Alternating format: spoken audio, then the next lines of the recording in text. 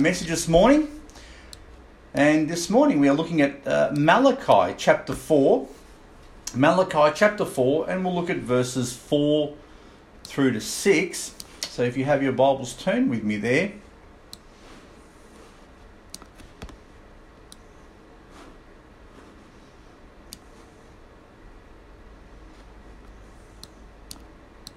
Malachi chapter 4, verse 4 says, "Remember ye the law of Moses my servant, which I commanded unto him in Horeb for all Israel, with the statutes and judgments. Behold, I will send you Elijah the prophet before the coming of the great and dreadful day of the Lord. And he shall turn the heart of the fathers to the children, and the heart of the children to their fathers, lest I come and smite the earth with a curse." Let's go to the Lord in prayer, commit this time to him, and let's thank him once again for the word that we have, which will bless us, I'm sure. Let's pray. We thank you, Heavenly Father, for your word this morning and another opportunity to look into it and to be taught from it.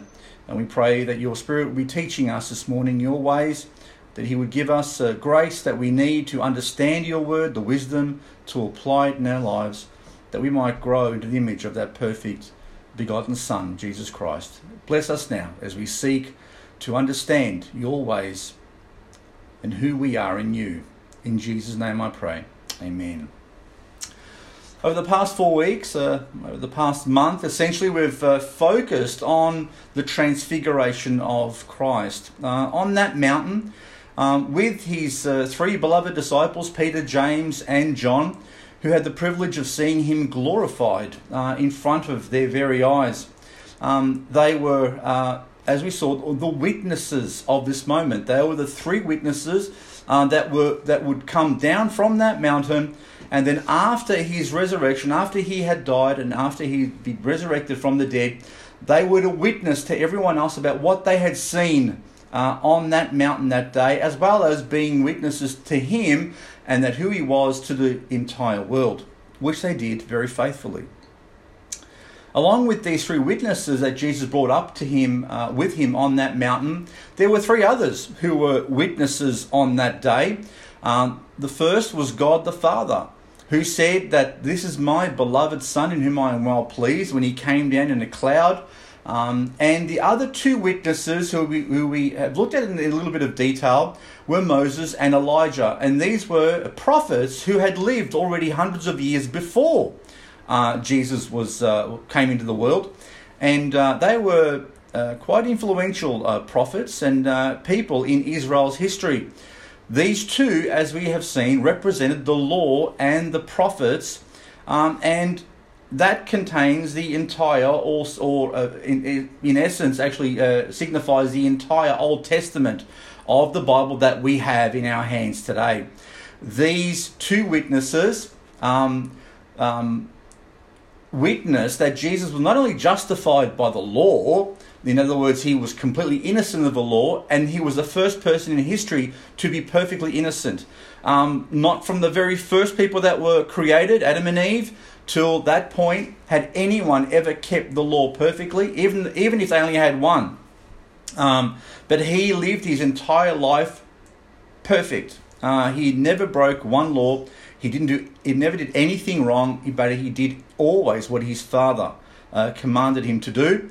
The other one was the prophet, so he fulfilled the law and the prophets, and the prophets testified that he was the Messiah who was promised by God to be sent into the world, that he was sent into the world to save sinners from their sin. Now, unfortunately, Israel was not ready to receive her king. She was not ready to receive the Messiah. She did not recognize the Messiah. And instead, what they did is they killed the messenger who was sent to prepare the way for him. And we know that person to be John the Baptist. But they also ended up killing their Messiah as well. They essentially handed him over to Romans, to Gentiles, and they crucified him or killed him as a common criminal. Today we are examining the future witness of these same two individuals. So we're looking at Moses and Elijah and their future involvement with this world again. We will examine the passage that Paul read for us this morning, and we'll see that they're destined, these two individuals, Moses and Elijah, are destined to return again to this world and to be witnesses again. But this time, they will not only be witnesses that Jesus Christ is the Saviour, that He's Lord and Saviour, but they will be witnessing against one who is impersonating the Saviour, or who will seek to impersonate Christ, and this is the one we call Antichrist. The passage we read just before was written by a prophet called Malachi, some 400 years before Jesus was born. His prophecy concerns what he calls the coming of the great and dreadful day of the Lord. And while the birth of Jesus in Bethlehem and his life as the perfect Lamb of God was glorious, the one who would allow himself to be taken captive and crucified on the cross, you couldn't really describe it as a dreadful day when Jesus came into the world. In fact, the angels sang when Jesus came into the world and declared peace to all. The difference, though, is when the second coming of Christ occurs, it will be a dreadful day for the world. It will be in the midst of a dreadful time, and it will be a dreadful occurrence because of man's rebellion against God. When Jesus was being arrested as part of a plot to have him killed by the Romans, by the hierarchy in Jerusalem, the Israeli leaders, they came to him seeking to take him captive and bring him to trial. The disciples were with Jesus at that stage, and the scriptures tell us that Peter grabbed the sword and he was about to start defending Jesus. In fact, he ended up cutting off an ear of one of the servants of the high priest there. And Jesus said to Peter, put that sword away, which he did. So why didn't Jesus allow Peter to defend him, to hold back these people who had come to take him away? Well, Matthew chapter 26 verse 53 says, Jesus makes something very plain. He says, thinkest thou that I cannot now pray to my Father, and he shall presently give me more than 12 legions of angels? While Jesus had the power to command the angels to come and to defend him and to wipe out those who would seek to kill him, he didn't. He came as a lamb, and he came willing to be taken without any force, without any hassle. He came as a lamb to be brought to the slaughter, the Bible says. A lamb that opens not its mouth. It doesn't bleed. A lamb can't really defend itself very well. And Jesus came, and his life epitomized that type of life. But the Bible says that his second coming will be dramatically different. The Bible says that though he came first as a lamb into this world, and he came and allowed himself to be crucified, the Bible says that when he returns, he will not be a lamb, but he will come as a lion. Now, I'm not sure if any of you have ever been close to a lion, but you probably would not want to ever be close to a lion, because a lion can do you great damage. And that's the fear that the world will have when he returns. If you have your Bibles, turn to Revelation chapter 19 with me, as we now compare this, as we examine this stark contrast between the way Jesus came in his first coming and the way he will come in his second coming. In Revelation chapter 19 verse 11 says, and this is the Apostle John, the same one who went on top of that mountain and saw Jesus transfigured in front of him along with Peter and James. He writes these things. And he says, and I saw heaven open. This is John seeing a prophecy. He's seeing something that's happening in the future, which still hasn't happened, okay? Revelation 19:11 says, and I saw heaven opened, and behold, a white horse, and he that sat upon him was called Faithful and True, and in righteousness he doth judge and make war. His eyes were a flame of fire, and on his head were many crowns, and he had a name written that no man knew but he himself. And he was clothed with a vesture dipped in blood, and his name is called the Word of God. And the armies which were in heaven followed him upon white horses, clothed in fine linen, white and clean. And out of his mouth goeth a sharp sword, and with it he should smite the nations, and he shall rule them with a rod of iron. And he treadeth the winepress of the fierceness and wrath of Almighty God. And he hath on his vesture and on his thigh a name written, King of Kings and Lord of Lords. You'd agree with me that this image of Jesus, having clothes dipped in blood, look at this picture. He has clothes dipped in blood. He is followed by the armies of heaven. He has a sword which he's going to smite the nations with. He's going to rule with a rod of iron. And he treadeth the winepress. And if you just the picture here, that when people used to make wine, they used to tread it with their feet. Some people still do today. But the picture is someone who's squashing grapes. And that will be the image of his return to this earth. He will not come back as a meek and gentle lamb. He will come back as a lion, seeking to bring judgment to the world. And it's this day that Moses and Elijah will come back beforehand, or before this time. And the reason they will come back, and the reason that those same two individuals that were on that mountain will return, is because they will come to prepare the way for him. The scriptures teach that Elijah and Moses will come at a critical time in the world. They'll come at a time when there is a person who will present himself as the Christ, as the promised one, who will present himself as a statesman in the world. He will present himself as the one who will solve the enmity between Israel and its Arab neighbours. That he will find a way to allow Israel to build their temple once again. That he will promise peace. That he will come with great power, and that he will offer protection. But the reason he allows them to rebuild their temple, the Bible says, is not for their benefit, nor for God's, nor for the glory of God, but for himself. Because the Bible then teaches that after the temple is rebuilt in some future time, and they begin to offer sacrifices again there, and this is in Jerusalem we're speaking about, yes, the same Jerusalem that exists today, he will have a dramatic turnaround. And he will declare, at that point, when everything is ready, he will declare that he is God himself and will demand to be worshipped. He will seat himself in the temple, declaring that he is higher than every other god. And the Apostle Paul puts it in a very special way. Turn to 2 Thessalonians chapter 2 with me, as Paul describes what this person is going to be like. You see, the coming of Moses and Elijah is coming at this particular time.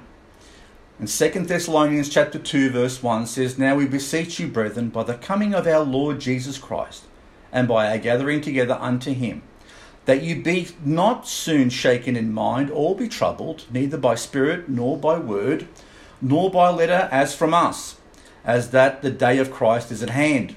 Let no man deceive you by any means, for that day shall not come, except there come a falling away first, and that man of sin be revealed, the son of perdition, who opposeth and exalteth himself above all that is called God, or that is worshipped, so that he, as God, sitteth in the temple of God, showing himself that he is God. This is the person whom Moses and Elijah, when they come back to this world, will testify against. It is at this point in future history that these two witnesses appear again on the scene. And where do they appear? Well, they appear exactly roughly where they were when they came the first time. Let's see what the book of Revelation has to say about them. Turn with me to Revelation chapter 11, verse 3 and 4, as we begin to have a look at the description that the Bible has about these two witnesses. And though it doesn't mention them by name here, it will become evident fairly soon who these two people are. Revelation chapter 11, verse 3 says, "And I will give power," this is God speaking, "unto my two witnesses, and they shall prophesy 1,260 days, clothed in sackcloth.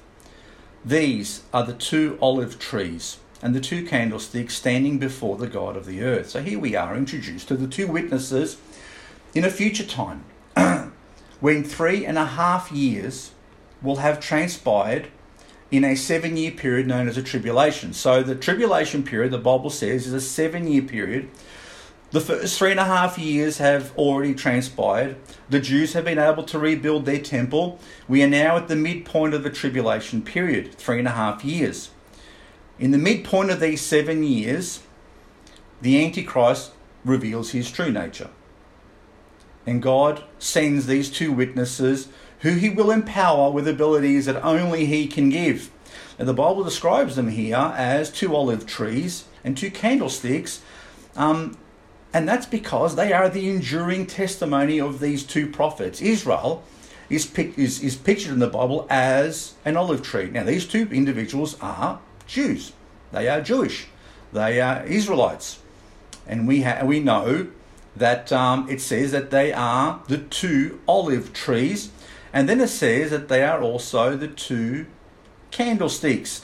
Well, the light they give to the world is the perfect witness of the law and the prophets, the books of Moses and the prophets. So these two individuals, though they are real individuals, as we have seen on the Mount of Transfiguration, represent the law and the prophets. They are an enduring testimony about who the Messiah is and about God's love for mankind.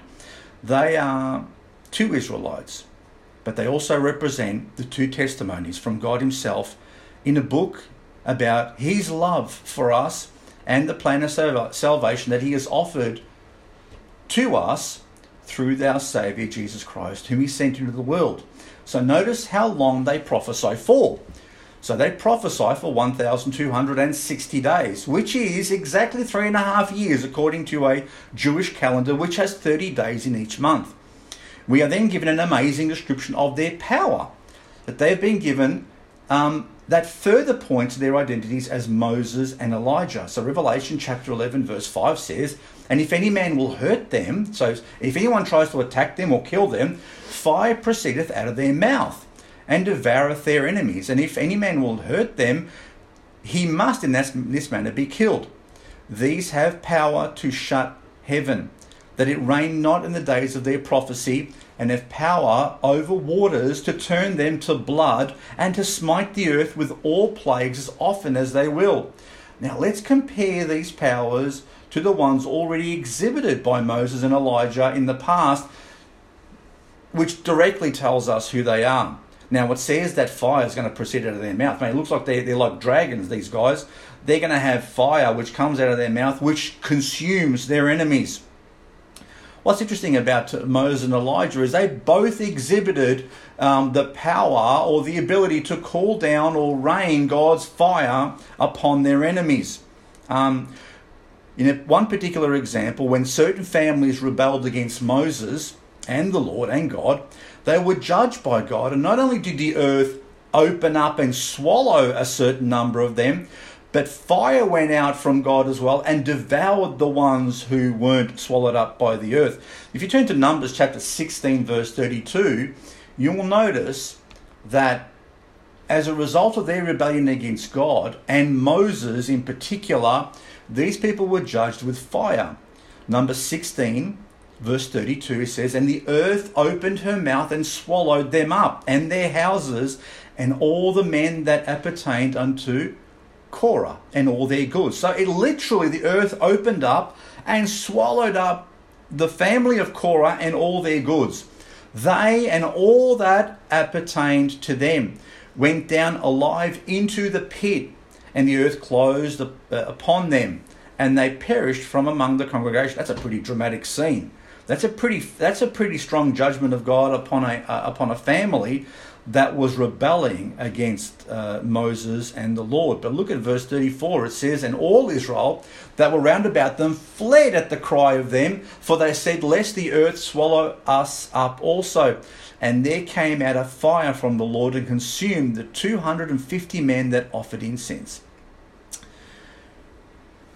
So we see that Moses was pretty familiar with the judgment of God using fire. When Moses was on the mountain, there was a fire that came down upon the mountain as well. When they travelled through the wilderness, when Israel travelled through the wilderness, they were led by a pillar of fire and a pillar of smoke. And Elijah was no different. Elijah, when he was being pursued by King Ahaziah, who sent a company of 50 men and a leader to actually capture him and bring him back to him, the Bible says that he called down fire which consumed them. Turn to 2 Kings chapter 1 verse 9, and we'll see not just once, but he did this twice. When they sent 50 armed guards or soldiers to come and capture him. 2 Kings 1:9 says, "Then the king sent unto him a captain of 50 with his 50. And he went up to him, and behold, he sat on top of a hill. And he spake unto him, Thou man of God, the king hath said, Come down. And Elijah answered and said to the captain of 50, If I be a man of God, then let fire come down from heaven, and consume thee and thy 50. And there came down fire from heaven, and consumed him and his 50. So, both Moses and Elijah are familiar with God's use of fire to judge and to protect his own. In fact, Elijah, and most of you would know this story, when he was in competition with over 300 priests of Baal to see who the real God was, whether it was Baal or whether it was God, a competition was set up, and most of you would know that story, that the prophets of Baal, more than 300 of them, were crying out from morning till night, calling down fire from Baal to burn up their sacrifice, but nothing happened. And then when it was time for Elijah to call down fire, he simply asked God to call down fire, and it consumed everything. So the Lord has used both Moses and Elijah when judging his people, and that demonstrated that he was the one true God. Now in the future, the Antichrist, when they come back, will seek to have everyone believe that he is literally God in the flesh, that he is the Christ, that no one else compares to him, and that he should be worshipped. In fact, he's going to have, as Jesus had John the Baptist, and as Elijah will come to prepare the way for Jesus' second coming, the Bible says that even the Antichrist will have a prophet who will prepare for him, that he will be telling people to worship him and to actually follow what he says, because he's the promised one who fulfills this promise that seems to be not only present in the Bible, but is also present in other religions. Most of you may know, or some of you may know, that not only does the Christians waiting for a Messiah, but the Hindus, the Buddhists, and the Muslims are waiting for a Messiah. The interesting thing, though, when you read the descriptions of, for example, the Messiah in the Quran, as compared to the Bible, it seems to be diametrically opposite to what the Bible's description of the Messiah is. And so we're going to see, and the Bible says that there's a false one that will come. In fact, the New Ages and the Buddhists are waiting for a Lord Maitreya to come, who will unite all the religions of the world under him. The Muslims believe exactly the same. The difference is that they don't necessarily believe that Jesus will come back as the King of Kings and Lord of Lords, as we do. So there is a problem here, and it's in this particular case that an antichrist rises up, calling himself the Messiah, who will seek to unite the religions under him. He will have a false prophet who will testify for him, and he will present himself as God in the flesh. The Bible says that when God sends Moses and Elijah again, that he will try to destroy them, that he will seek to have them killed. He will send people to go and do them in, but he won't be able to kill them for 3.5 years. They will be there in Jerusalem testifying against him and testifying for Jesus Christ. They will be a thorn, literally 2 thorns in his side, and this will be because God has given them the ability to judge those who come against them with fire. It's interesting also that during Christ's ministry upon the earth, if you recall in Scripture, that when Jesus had gone into one of the cities of the Samaritans, and they had rejected him, and they said, "No, we don't want you. We don't recognize you." As they were leaving, his disciples turned to him and said, "Lord, do you want us to call down fire upon them and to have them destroyed?" And Jesus' response to them is, "You don't know what spirit you are. My job is not to kill people. My job is to call people to repentance and life." So there was an understanding even among Jesus' disciples that Jesus even had that power and ability, but he did not use it during his days on the earth. So Jesus forbade them to do any such thing. But the next thing we find out about the ability of these people is not just fire, but in verse 6, in Revelation chapter 11, verse 6, it says, "These have the power to shut heaven, that it rain not in the days of their prophecy." Now, the shut heaven doesn't mean you're shutting heaven where God lives. What it's literally saying is you'll shut the ability of heaven to rain upon the earth. That's what it means. So that phrase is an idiom that refers to when heavens are shut, it doesn't rain, and it causes a drought. So these 2 men have the ability to stop it from raining during the time that they are witnessing upon the earth. They can say, "No, it's not going to rain." And they may say it's not going to rain for as long as they like. They may even say it's not going to rain for 3.5 years and cause a drought upon the earth or upon a particular area of time as well. So Elijah, interestingly enough, had done this very same thing in his life, which was a judgment of God and a witness against false gods and showing them that God had the power. You see, when Elijah was around, there was a King Ahab, and he had turned to the worship of Baal along with his wife, and had dragged along with him much of Israel to worship Baal, who is a fertility god. He's a god of thunder. He is a god of rain. So they believed and they were convinced that if they prayed to Baal, that Baal would give them good crops because he would send rain upon the earth. And when Elijah prayed that it would not rain, guess what? That whole scenario, that whole belief system had to come crashing down because Baal didn't have control of the weather. God had control of the weather. And Baal could not do one thing. And as much as they sacrificed to him and prayed to him, Baal was shown to be impotent. He was shown to be useless as a god. So James writes about this when he says in James 5:17, he says, Elias was a man subject to like passions as we are.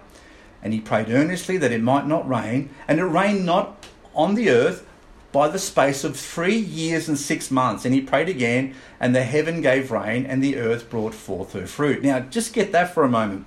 How long are Moses and Elijah going to be witnessing for when they come back again in the future? Well, the Bible says they're going to be there for 3.5 years. During Elijah's lifetime on the earth, some 2,000 plus years ago now, 3,000 years ago, Elijah prayed earnestly that it would not rain, and it didn't rain for how long? 3.5 years. Is that a coincidence? Well, I don't think so. I think the idea is that it's telling us exactly who this person is, and this person is definitely Elijah. Then we have this last part which says that they have the power over waters to turn them to blood and to smite the earth with all plagues as often as they will. I'm not sure if you remember, but there was a fellow called Moses who was the one that touched the waters of Egypt with the staff, and they turned into blood. And he was also responsible for the unleashing of other plagues upon Egypt, which brought Pharaoh to his knees. Now, these examples should be more than enough to identify who these future two witnesses are.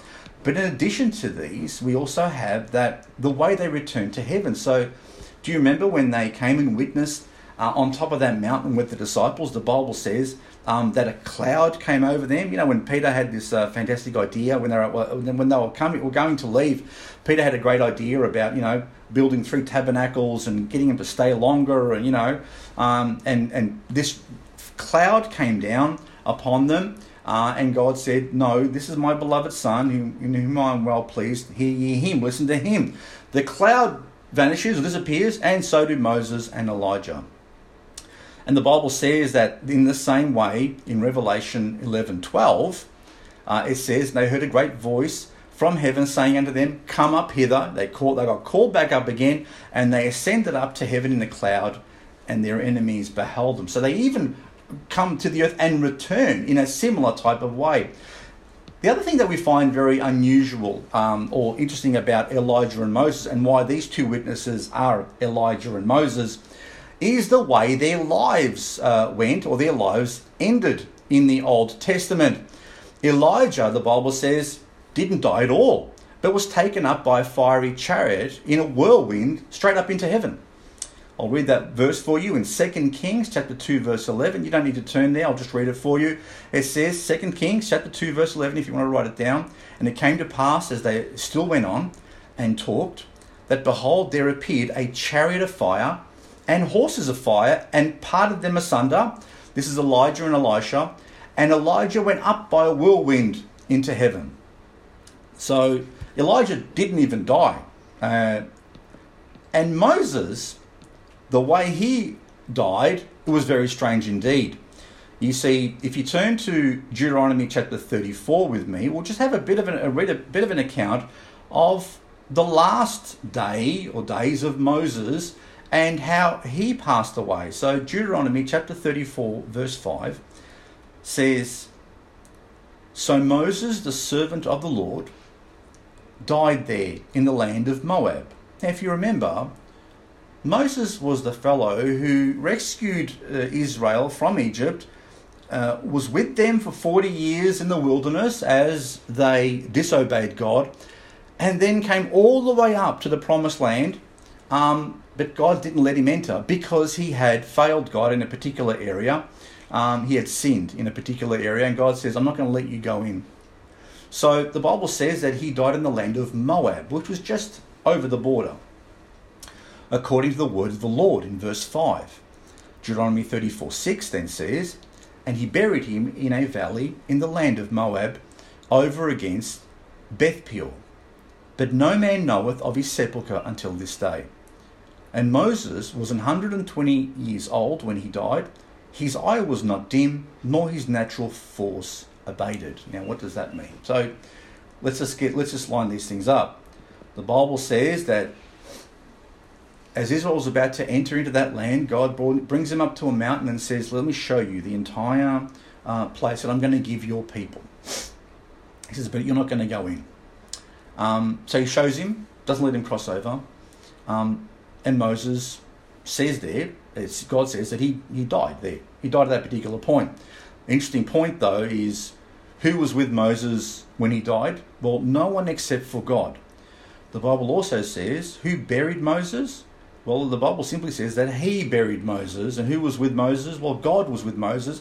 So God buried Moses in a secret place that no one has ever been able to find. Where is the grave? Well, no one knows. How frail was Moses? I know most of you, when we think about death, we think of a frail person. And if you'd reached 120 years of age, you'd probably look pretty worn out and frail. But the Bible says when it came to Moses, that at 120 years old, his eye was not dim, which means he had perfect vision, nor his natural force abated, which means his strength was the same as when he was younger. So if he's as fit as a Mallee bull, as we say here in Australia, and his eyesight was perfect, what is going on? Well, I suspect that God simply said to him, time to switch off. And he died there. God buries him in a secret location. Now, why is God burying him in a secret location? Why didn't God allow his people to bury him and give him the due honour that probably should have been due to him, as every other statesman or every other famous person is given? Now God says, no, I'm going to bury him separately. He is the only man in history who God buried by himself. And he's also the only man in history whom Satan disputed about, when Satan was disputing about his body. It seems as if Satan wanted to get his hands on this body, and he was upset about something, so that he was actually arguing with Michael the Archangel. And Jude gives us a bit of a glimpse about this argument. Jude chapter 1 verse 9 describes an argument that takes place between Michael the Archangel and the devil. And the devil is disputing about something. He's upset about something. And in Jude 1:9 it says, yet Michael the Archangel, when contending with the devil, he disputed about the body of Moses, durst not bring against him a railing accusation, but said, the Lord rebuke thee. Now what's Michael the Archangel and the devil disputing about the body of Moses for? Well, there may be a very specific reason for this. We don't hear about any other dispute like this ever happening. We don't hear about anything like this happening about any other individual, nor is there a dispute happening in the courts, in God's courts in heaven, about this that we are privy to, apart from this specific thing. But the account of Moses' death and the work that God maybe had planned for him still to do may be a very good reason why the devil was in contention here. He wanted probably the body for himself. Because if you look at Revelation chapter 11 verse 7, they have come to this earth and they have a testimony against who? Against the Antichrist, against the devil. And he probably knows, the devil knows some scripture. In fact, the devil knows more scripture than probably most people. For those of you who might think the devil hates to read the Bible, he knows it probably fairly well. He may not know it all, but he knows it fairly well, and he uses it to his advantage. Is there an example of this? Yes, there is. When the devil sought to tempt Jesus in the wilderness, when Jesus was 40 days in that wilderness, he tried to use scripture. He twisted it, but he tried to use scripture against Jesus, and Jesus rightfully used scripture to argue back, and he won the case. You'll also notice that the devil used scripture or God's words from the very beginning. In the garden, God actually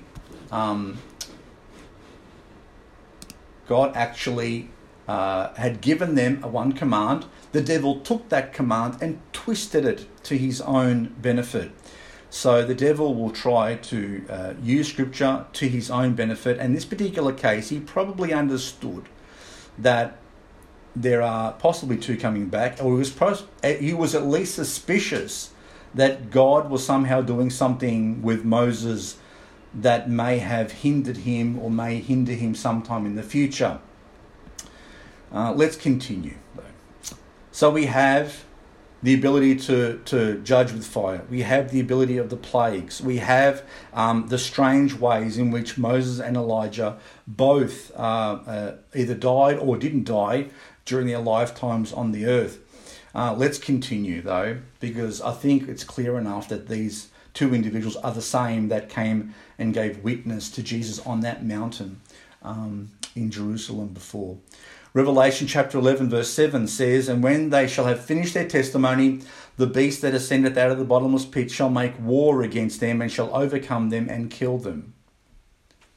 Now, we're going to be looking at overcoming them and killing them next week. But I want to focus on and finish on this first phrase in this verse today. Before they were overcome by the beast, and we'll look at who the beast is next week as well. The scriptures tell us that they finish their testimony. So when they shall have finished their testimony, which means they weren't stopped from finishing their testimony. The devil didn't kill them before God wanted it or before God allowed it. No, they got a chance to finish, to do 3.5 years of testifying against the false prophet, against the Antichrist and against the devil, and for Jesus, okay? They get to finish that testimony, a testimony of 3.5 years. And what is this testimony?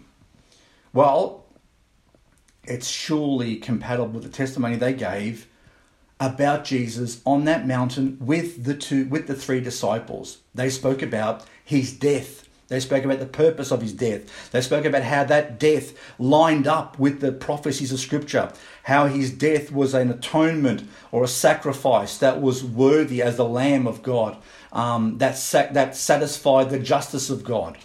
I'm sure they explained those things to the actual disciples there on that mountain.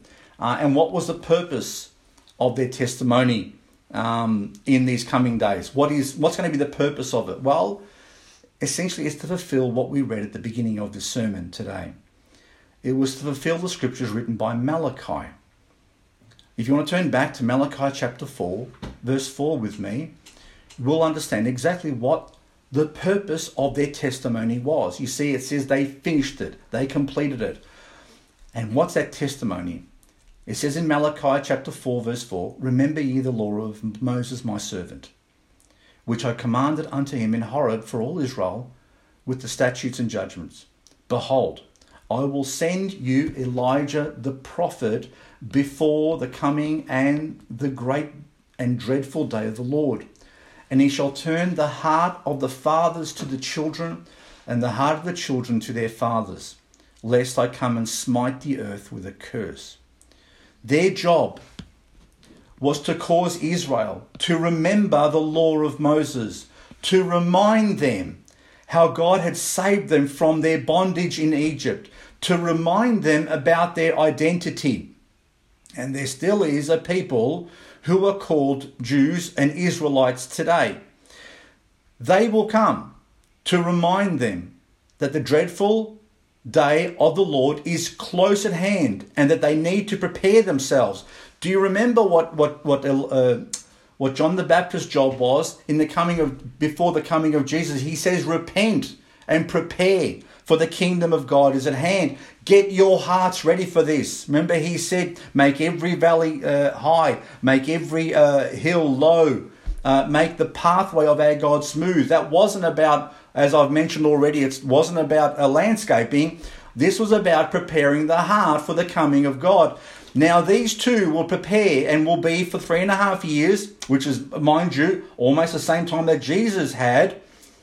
Jesus' ministry was 3 years on this world. These guys are there for 3.5 years, sharing the gospel with the world, but aimed at the people of God, Israel, to remind them, look at the scriptures, go back to Moses, look at the prophets, what they say. He's coming. And the prophets already told you, and in the book of Daniel it told you about the Antichrist who would rise up as well. They're going to see the plagues that these guys do. They're going to see water turn to blood. They're going to see fire coming down and devouring people. They're going to see droughts being caused. And they're going to recognize these two as Moses and Elijah. And when they become convinced that these two are Moses and Elijah, because the Bible says in 1 Corinthians 1:22, "For the Jews require a sign, and the Greeks seek after wisdom." You see, the Jews were looking for a sign. That's why they kept on asking Jesus, "Show us a sign, show us a sign." And Jesus, because of their unbelief, said, you know what? Apart from the many miracles that he did, and even when they doubted him, he said, "Well, look, I'm raising people from the dead. The blind see, the lepers are cleansed, the lame walk, there's your sign. They didn't accept those signs. It says they're still looking for a sign. And Jesus said, I'm going to give you a sign, and that sign will be the sign of Jonah.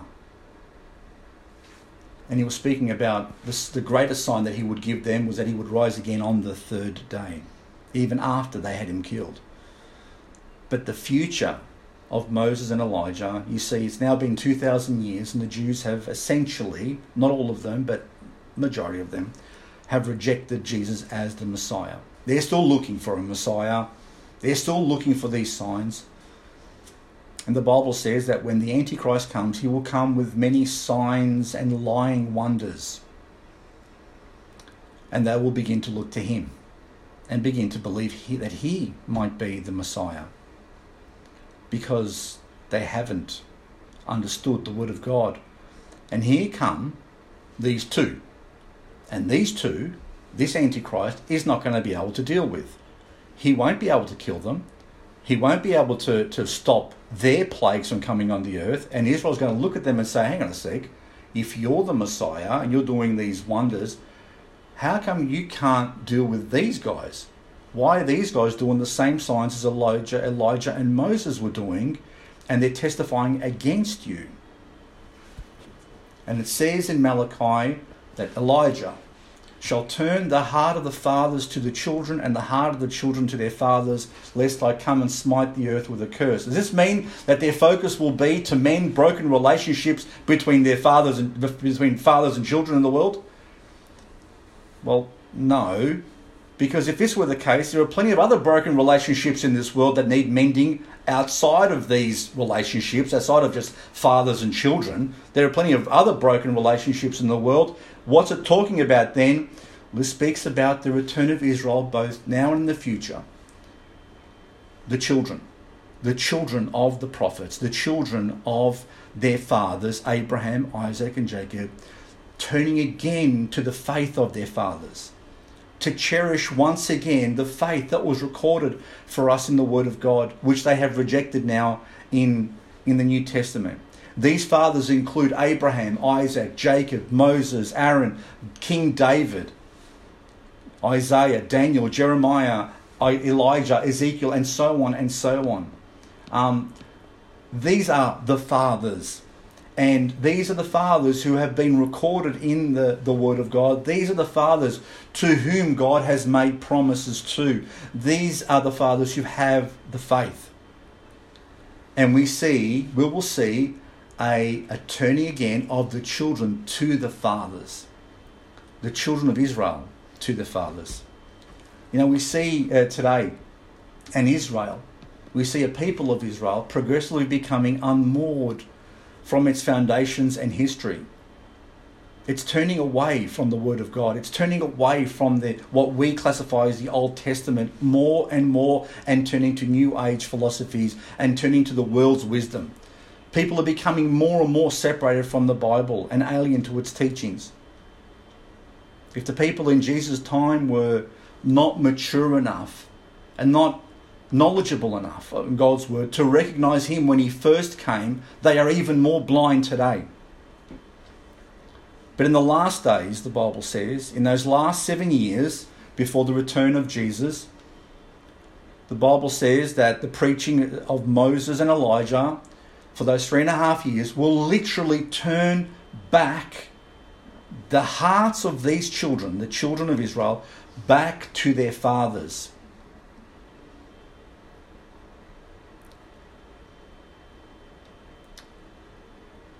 They will literally bring the fathers back to the children.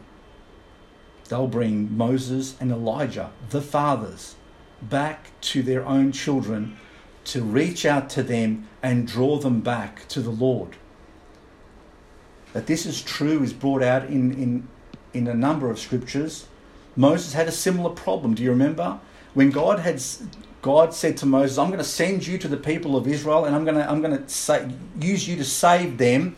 Do you remember Israel had been captive and had been in Egypt in a foreign land for some 400 years? They forgot a lot of things and they needed to be reminded about who he was. If you turn back to Exodus chapter 3, verse 13, Moses has this question of God. It says in Exodus chapter 3, verse 13, and Moses said unto God, behold, so God had asked Moses to go back on his behalf, and Moses said unto God, behold, when I come unto the children of Israel, and shall say unto them, the God of your fathers hath sent me unto you, and they shall say to me, what's his name? What shall I say unto them? And in verse 14, and God said unto Moses, I am that I am. And he said, thus shalt thou say unto the children of Israel, I am, hath sent me unto you.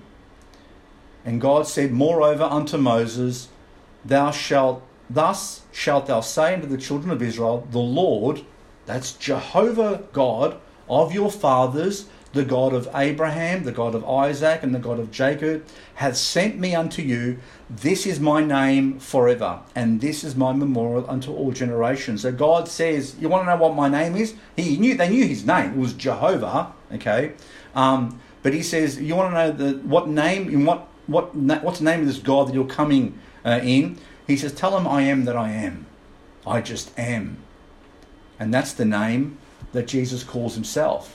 In a dispute with the Pharisees and the Sadducees, when he said to them that Abraham rejoiced to see my day, which means Abraham was both alive when Jesus came, even though he had perished many years before, but he had rejoiced to see his day.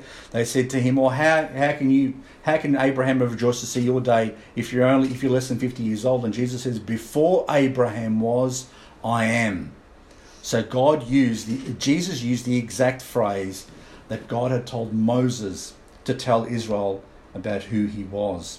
The Apostle Peter. So God is saying tell him the God of your fathers has sent you, Moses. You know, when Peter was preaching in the New Testament, now we'll flip from the Old to the New, when he preached after Jesus had died, after he'd risen again from the grave, and after he ascended into heaven, he was preaching to people, and he was going around healing people. And in Acts chapter 3, verse 12, he had healed someone. He had healed a person who couldn't walk. He just picked them up by the hand and away you go. And they marveled at it.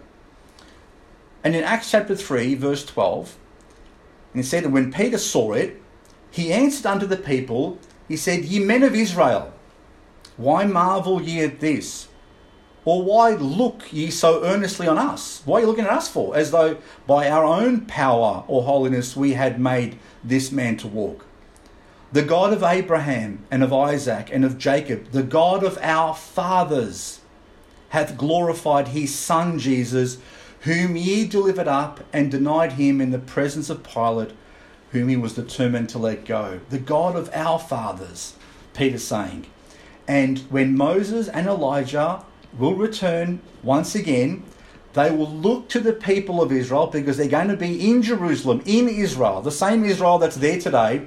They will turn to the people that are there, those who know the word of God, and even those who have maybe turned away from it, and they will say, the God of our fathers has sent us to you. And so their ministry will be to turn the hearts of the Jewish people back to the faith and the hearts of their own fathers, to learn to respect again, to seek the truth from the Lord.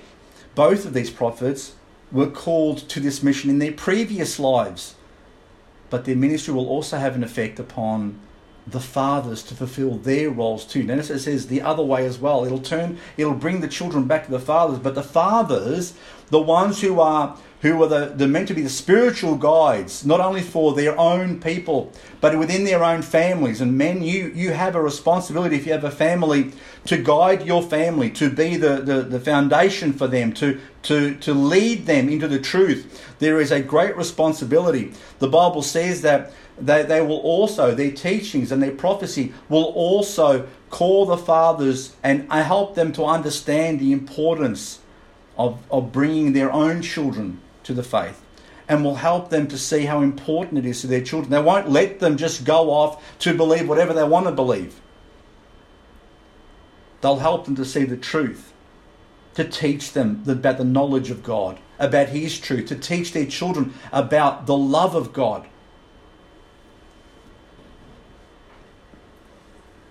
Once again, they will look to the faith of their fathers, and they will seek to give those truths to their children. And those fathers will now also be the apostles. Those three that went up on that mountain, Peter, James and John, they will now be the fathers also of the Jewish people. So rather than rejecting the truth from their fathers as old and out of date, their desire will be to learn once again from their fathers about who God is and what He has done through Jesus, His Son. They will once again embrace the precious Word of God for their lives and identity. Jesus put the same thing in a different way in Matthew. Turn with me to Matthew chapter 17. Matthew chapter 17 verse 10, because Jesus puts it in a different way, but it's so perfect. The word is so perfect when you look at it. In Matthew chapter 17 verse 10, it says, "And the disciples asked Him, saying, Why then say the scribes that Elias must first come?" And in verse 11, Jesus answered and said unto them, "Elias truly shall first come and restore all things." Malachi puts it in a way where he says that the hearts of the fathers, bring the hearts of the children to the fathers and the fathers to the children. Jesus wraps it up with one word. He says, "He shall restore all things." And Jesus confirms that to His disciples. That restoration will be the restoration of the hearts of the fathers to their children and the children to their fathers. But the main point here is that the Jews will once again be restored to a relationship with God through Jesus Christ, the Son. Or as Paul illustrates it, they will then be grafted back into the vine, back into the tree of life in Jesus Christ Himself. You see, the Apostle Paul says that, if you want to turn to Romans chapter 11, verse 23 with me, Romans chapter 11, verse 23.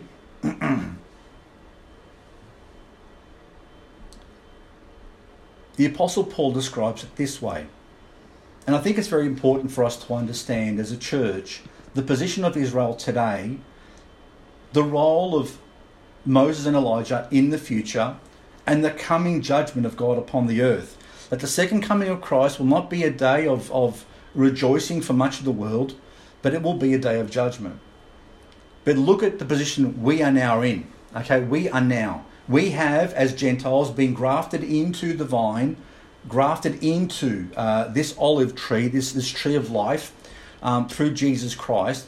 But Romans 11 verse 23 says, "And they also," this is the Jews, "if they abide not still in unbelief, shall be grafted in. For God is able to graft them in again.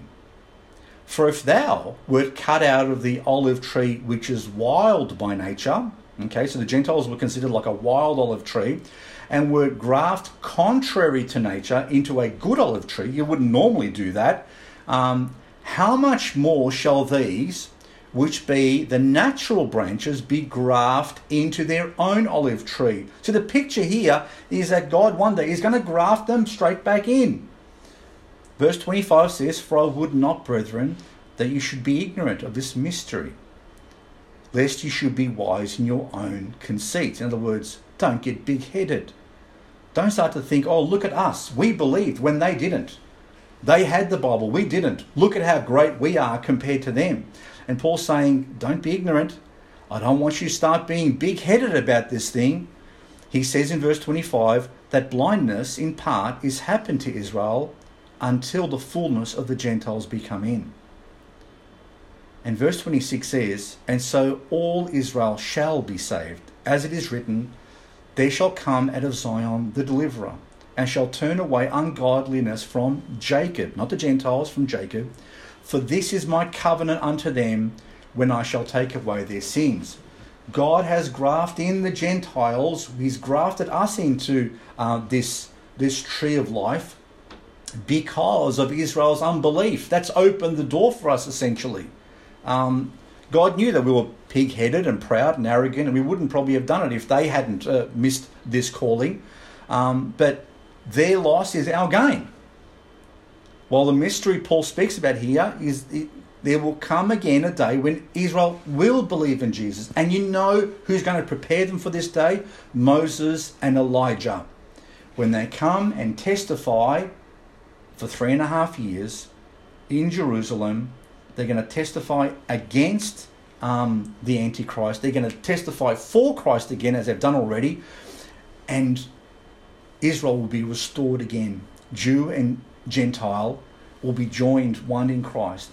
Now look at the next verse in Romans 11:28, and it says, "And then concerning the gospel, they are enemies for your sakes, but as touching the election, they are beloved for the Father's sakes." The Apostle Paul says that even though they may count themselves as your enemies, they may see that you are their enemies from their point of view, they are still beloved for their Father's sakes. God never reneges on his promises. And for the Father's sake, he will not renege with his promises about Israel. He will not give up on Israel, and he will one day restore them. And they will be the shining jewel in a crown of his, because he has not failed them. He will turn their hearts back again through these two individuals. And there's a great lesson in there for us, just to wrap things up this morning. There's an important lesson for us. There is a growing apostasy in the church today. The church is turning away from God more and more. And this apostasy is increasing at an ever rapid pace. I shared with you a newsletter recently with some pretty startling statistics about the church in its current state. And the problem is the church is seeking to be relevant in this world. And as it seeks to be relevant in this world, as it seeks to appease the voices and the people crying out in this world, as it's trying to make everyone happy, it's abandoning the Word of God more and more and replacing it with the empty philosophies of the world. Our role today as the people of God has never been more important. As we saw the degradation of the faith that came from hundreds of years of being in Egypt, of being eroded, and we see that pattern in Israel's life throughout the scriptures. Over 1 or 2 generations, they begin to slip away from God and begin to fall into the traps of the world. The faith of the fathers is being eroded so much today, and much of the church has succumbed to apostasy. They have put aside the Word of God. They have put aside its truth and replaced it with man's truth. We are part of a few who hold the line, and we must hold the line, and we must share the truth with our children and with those who are living in darkness. The scriptures teach that the wicked one, the Antichrist, will not reveal himself, will not come into this world, will not come out unless there come a falling away first. That falling away, by the looks of it, has already begun. And the numbers are confirming it more and more with each passing year. The falling away is happening in our churches today. As I shared in our newsletter, less than 1 in 5 people who call themselves Christians actually believe the Bible. Less than 1 in 5 people actually believe that their purpose is to love and obey God. Less than 1 in 5 people have a biblical worldview. Well, if they've put aside the Word of God, if they've abandoned the purpose that God has stated in His Word about what our existence is all about, then what are they replacing it with? Well, they're replacing it with man-made philosophies. What passes as Christianity in most churches today is not Christianity. It's a facade. It looks like Christianity on the outside, but it's not Christianity. It's not biblical Christianity. So my challenge to us as Christians is, just as Moses and Elijah have a job to do in the future, to bring back, to draw the hearts of the children back to the fathers, back to the foundations. We need to make sure that we hold the line here, that we are the watchmen of this generation, that we with our children, with our parents, with our families, continue to share this truth and to hold fast to it. We live in perilous times, but our calling is the same as Elijah, to turn the hearts of the children to the fathers and the fathers to the children. Do not neglect your jobs. Do not neglect your role in this world. We are the ambassadors that God has called us to. For that, to do that job properly, to be Christians, the Bible says that we are to hold fast to this truth. Hold fast. Hold tight. Love the Lord above all else. Put him first in all things and stand firm upon his word. God bless you all. I pray you have a wonderful week. I pray the Lord blesses you, that you continue to grow in the faith, and that he continues to give you his grace, which will help you to grow. God bless you all. Looking forward to seeing you all again. Thank you.